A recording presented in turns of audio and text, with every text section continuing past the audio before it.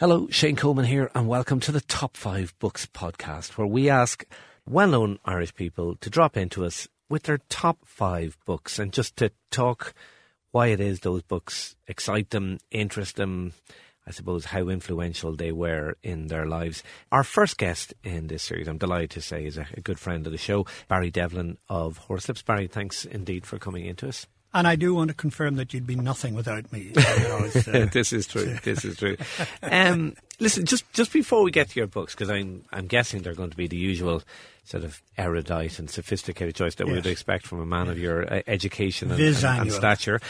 What kind of book? Is there a genre book that you tend to go for, or is it pretty much anything? Yeah, no, I do. I'm actually hideously poor on modern fiction. I read biography, history, popular science. I'm interested in engines and I'm interested in mechanical things, and so I tend to read those.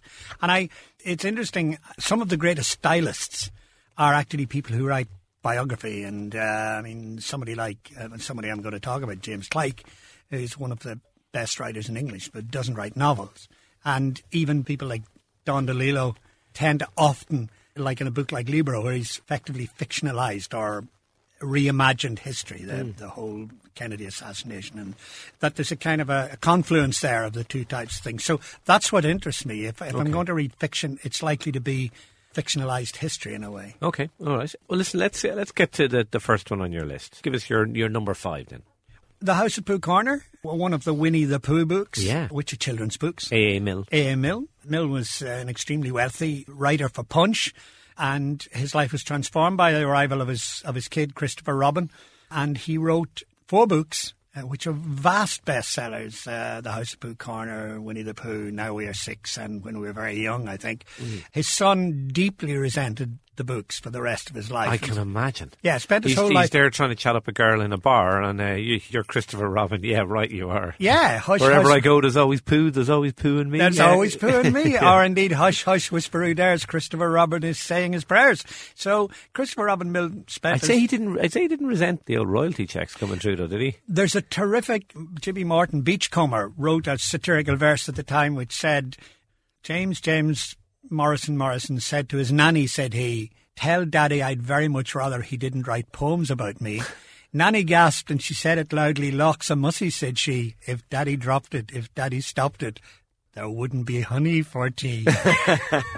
So, but part of the reason for The House of Pooh Corner was the book that I grew up on. Yeah, I was going to ask you. Yeah, and you kind of have a sort of a whimsical sort of sense of humour as well. Does it appeal to you, or did it appeal to you as a kid for that reason? I think it's defined the kind of sense of humour I have. I mean, someone like The House of Pooh Corner feeds directly into a magazine like Private Eye through Punch. A.A. Milne was a Punch writer, and it's deeply middle class. I mean, Bennett, the guy who's written The Lady in the Van, he hated Winnie the Pooh because it was the direct polar opposite of the upbringing that he knew in the north of England. It's very much south of England, very middle class.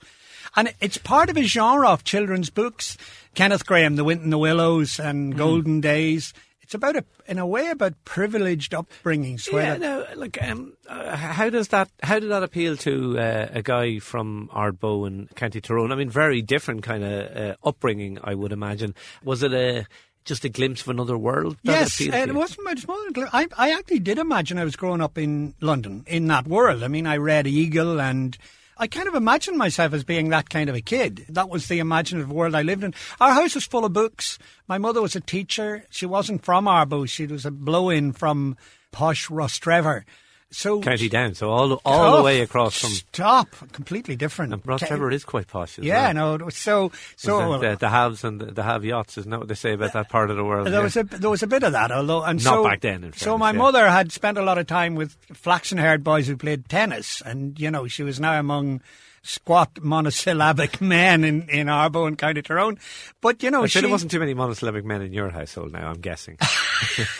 No, there was a chance to be a fine leather, yeah. So I did grow up in that world, and so I had absolutely what I actually had to learn was the harsh truth that I wasn't living in that world. That the world of my imagination when I grew up was quite different. Particularly coming south was an entire revelation because it was a very different place from the place that I imagined I lived in. Your number 4 choice is a lot closer to home, and perhaps a lot closer to the kind of upbringing you had, not in terms of the main character, obviously, but just in terms of the area who grew up in The Butcher Boy. Yeah, The Butcher Boy is the exact antipodean opposite of the expectation that a kid like Christopher Robin would have had. I mean, Pat McCabe brutally, and in an extremely funny way, exposes the kind of, not just way that the Butcher Boy's universe closed in on him, but how much of what could have been good was made bad by his circumstances. Not just by his own circumstances, but by the circumstances of his mother and father. So it's a very dark look at a childhood, but it's extremely gripping.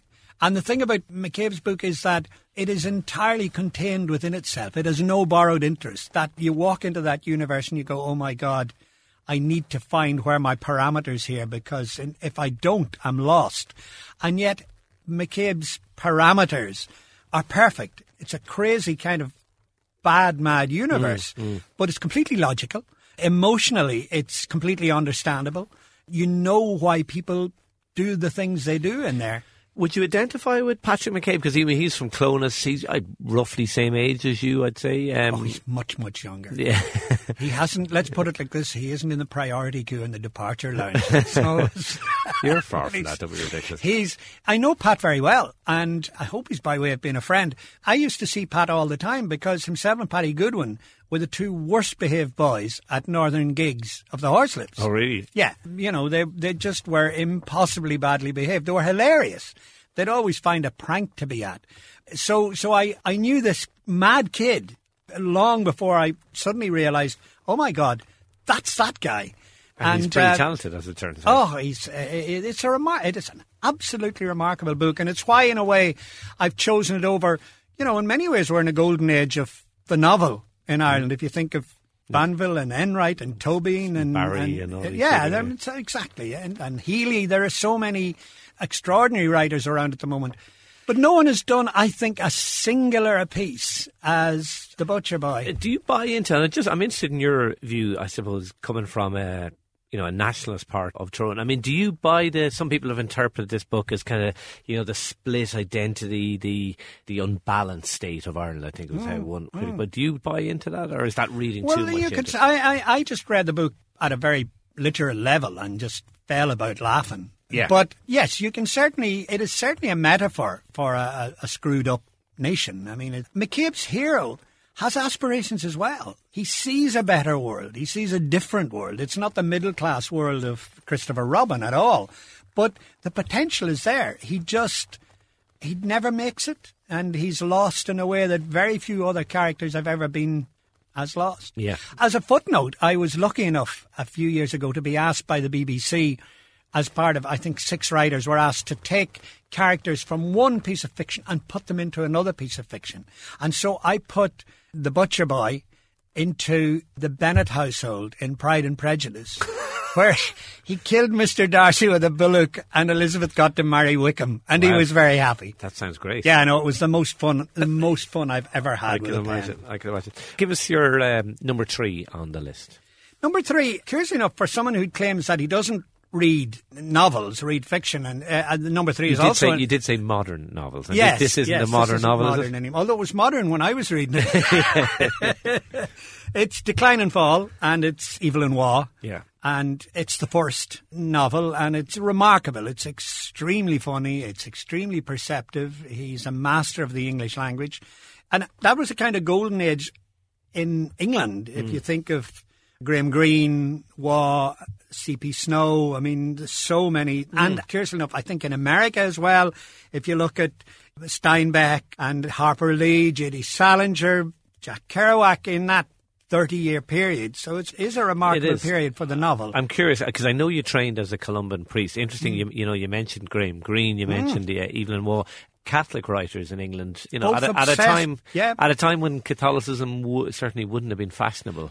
Absolutely or true. Tolerated even in Absolutely the way it is true. today. And at the heart of their worldview, Graham Greene is obsessed with a personal relationship with a God, sometimes a very bolshy one, sometimes almost one of denial, But so he spent his days in a mano with God. It was a one-on-one. And in the way, the person I think of when I say it is Bono's relationship with God in his songs. He's in the same area, where you're constantly trying to see what kind of God sets up the kind of world you live in. So I think Wall's view was that life without God would be unconscionable. I think I can't remember if that was the exact phrase he used. But I mean, did that, again, coming back as the trainee Columban priest, does that kind of view appeal to you? It was part of the reason why I joined. I mean, and part of the reason why I joined the Columbans was that I knew that if I went to Maynooth, I'd be organising bingo games for women of a certain age by the time I was 35, and I knew that I would then slash my wrists. Whereas I had some notion that I might actually be able to lay pipes and put up shanty towns if I went to Lima, Peru. And if you knew my talent for DIY, you'd know that they'd be in terrible. It was good that I never got there. The people of Peru basically had a near brush with trying to see if you got over there. But interesting. I mean, this is almost a by the by. Both Was and Graham Greene's Catholicism is a very English Catholicism. It is, very much so. It's effectively, it's still a one-on-one with God. It's unfiltered through, Irish Catholicism is all about the church telling you what you can and can't do. Theirs was almost a Calvinism. And maybe also an intellectual Catholicism. My mother, my late mother had that. She was very much a thinking Catholic. Yeah. Whereas my father was just a Catholic by instinct. Yes. He went to Mass because that's what he did. And where my mother was more, I suppose, cerebral about it and thought about it. No, absolutely. And there is an huge intellectual struggle, which appealed to a lot of people. It appealed to Cardinal Newman. It appealed to, to the writers of the late 19th century, people like Swinburne, who were obsessed with high Anglicanism. It appealed to Compton Mackenzie. Is this fantastic novel called Sinister Street, which is all about being a Catholic in England. I suppose I should ask you, why Decline and Fall? Why that one of Evelyn Waugh's books? Because Waugh did two types of novel. I mean, they're things like the Sword of Honour trilogy, which are deeply serious. Brideshead Revisited, I suppose, is the one that most people know. Because of the TV series. Because of the TV series. It's, oddly enough, it's singular. It's outside all of the canons. But the Sword of Honour trilogy was a very serious, even though he never lost his sense of humour and sense of satire, very serious novels about the condition that war brings on. Decline and Fall was simply, as is The Butcher Boy. Some people never entirely quite get that first flowering, but Waugh got it first time round. And in some ways, some of his novels were reruns. Vile Bodies wasn't nearly as good. Scoop and Black Mischief. Scoop is also an extraordinary novel. It is genius. Yes, it is. It's unbelievable. The concept of a guy who keeps pulling scoops and doesn't know they are scoops. Yeah, absolutely. You rarely cease to surprise me with your knowledge about different... I mean, you were in here not that long ago and you knew all about the aeronautical business, which stunned me. Your second choice, though, your number 2 choice, it did surprise me as well because it's a left field choice, I think it's fair to say. Tell us what your number 2 book is. This is Genius. By James Gleick, which is... The Life and Science of Richard Feynman. Feynman is a huge folk hero in America. He was a kid from Far Rockaway, so he was like really New York. And when he was 22, he was in Los Alamos solving the equations for gaseous production of plutonium or uranium-235. And it still takes mainframe computers a great deal of time to solve those equations. And he did it with a pen and pencil. And he is a most remarkable physician. He also had he was extremely good looking. He loved jazz. He played the bongos. He had a towering intellect. So he's very well known in America, partly because when Challenger blew up, he was the guy on television who spotted what had happened. And he did this remarkable demonstration where he dipped an O-ring, which were the things that kept the booster motors together, into dry ice, took it out and cracked it in front of the cameras. And that was, business was all done. Essentially what happened. Yeah, that was exactly what happened. And this particular biography of him, is it heavy? Is it I mean, when I think of quantum mechanics or or nuclear physics or nanotechnology, I'm intimidated by it, to be quite honest. Me too. I'm fascinated by it, and to be honest, I don't know the math. I don't know the math. And so what's remarkable about Gleick, and this is what I said, he's an extraordinary stylist. He is one of the best writers of English I've ever read in my life. Just read the opening 2 paragraphs of genius, and if you aren't hooked, he is the most elegant writer. So he's part of a cadre of writers Bill Bryson, A Short History of Nearly Everything. It's a fantastic book. It's really beautifully written. So that feeds into my love for history, for popular mechanics in a way, and for biography. It has all of them together. It ticks all the boxes. Yeah, and one of the if you'd left me 7, I'd have had Churchill's History of the Second World War in there, all 12 volumes, because it's even longer than Ulysses, and Churchill is a magnificent writer of English. Yeah. Have you read all 12? Oh, yeah. God, yeah. Well, okay. Your number one choice, your all-time favourite. Are you going to down the county colours for this one? This is The Third Policeman. Yeah, Flann O'Brien. He's a Tyrone man. An Omagh man, yeah. And I was taught by his brother in UCD, Kevin O'Nolan, who is a terrific lecturer and an absolute gentleman. It was either going to be this or Ulysses, and in an odd way, they are connected. Joyce thought that Flann O'Brien was the best comic writer he'd ever read, and it was also going to be a choice between this and At Swim Two Birds. And in a way, At Swim Two Birds and The Third Policeman are a bit like, do you want to choose Monty Python or do you want to choose Fawlty Towers? And in a way, I've chosen Fawlty Towers, the more disciplined in a way, although it's wonderfully undisciplined, but the most. And I come back to The Third Policeman all the time, because if you want to believe in heaven, if you want to believe in God, and you don't know what God is or what heaven might be, then The Third Policeman, in a way, it's the greatest book about wonder that I've ever read. And the universe that O'Brien conjures up is extraordinary. Well, I'm curious because, growing up in our boat, would you, I presume the Irish Times wasn't on your kitchen table when you were growing up. would you have been aware of Brian O'Nolan, or when did you become aware of him? We were strictly the Truth in the News men at the Irish Press. Yeah. I thought that. Pravda. Yeah. So, no, I wasn't aware of Miles Nagopoline until I came to Dublin, and I immediately got the collected, as quick as I could, got the collected columns. But I actually came to At Swim Two Birds first, and then Third Policeman. I read all of them all the time. He is a remarkable writer. He's one we should be so proud of. And he was a polymath. He knew everything about everything. He really did. He was interested in steam locomotives, and so he ticks a lot of the things that I'm interested in myself. I can see that. Okay, I'm just going to remind listeners of Barry Devlin's top 5 books. The House at Pooh Corner, A.A. Milne, is number 5. The Butcher Boy by Pat McCabe is number 4. Decline and Fall by Evelyn Waugh is number 3. Genius, The Life and Science of Richard Feynman by James Gleick is number 2. And number 1, The Third Policeman by Flann O'Brien. There's a theme here. If you think of Flann O'Brien, Evelyn Waugh, A.A. Milne, maybe less so Pat McCabe, but there is this kind of satire, whimsical humour that appeals to you, obviously. Yes, I like to be amused by books, but I also... Is the absurdity of life, is that almost the theme running through it all? Yeah, I think that's probably what appeals to me in all of these, that all of these guys are winking at you as they read out these really, really well crafted paeans to normality in many ways. And they're completely subverting it as they do it, Flann O'Brien, the king of all that. Yeah. Pat McCabe, not bad at it either, in fairness. Someone else. Okay. Barry Devlin, it's been a pleasure to have your company, and 5 fantastic choices.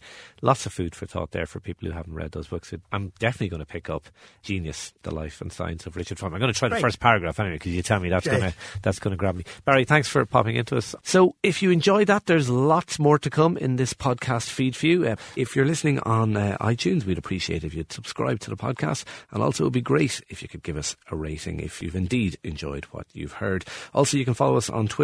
We're at Top 5 Books NT. Why not send us your own top 5 books? Everyone has at least 5 great books in them, and we'd love to hear from you.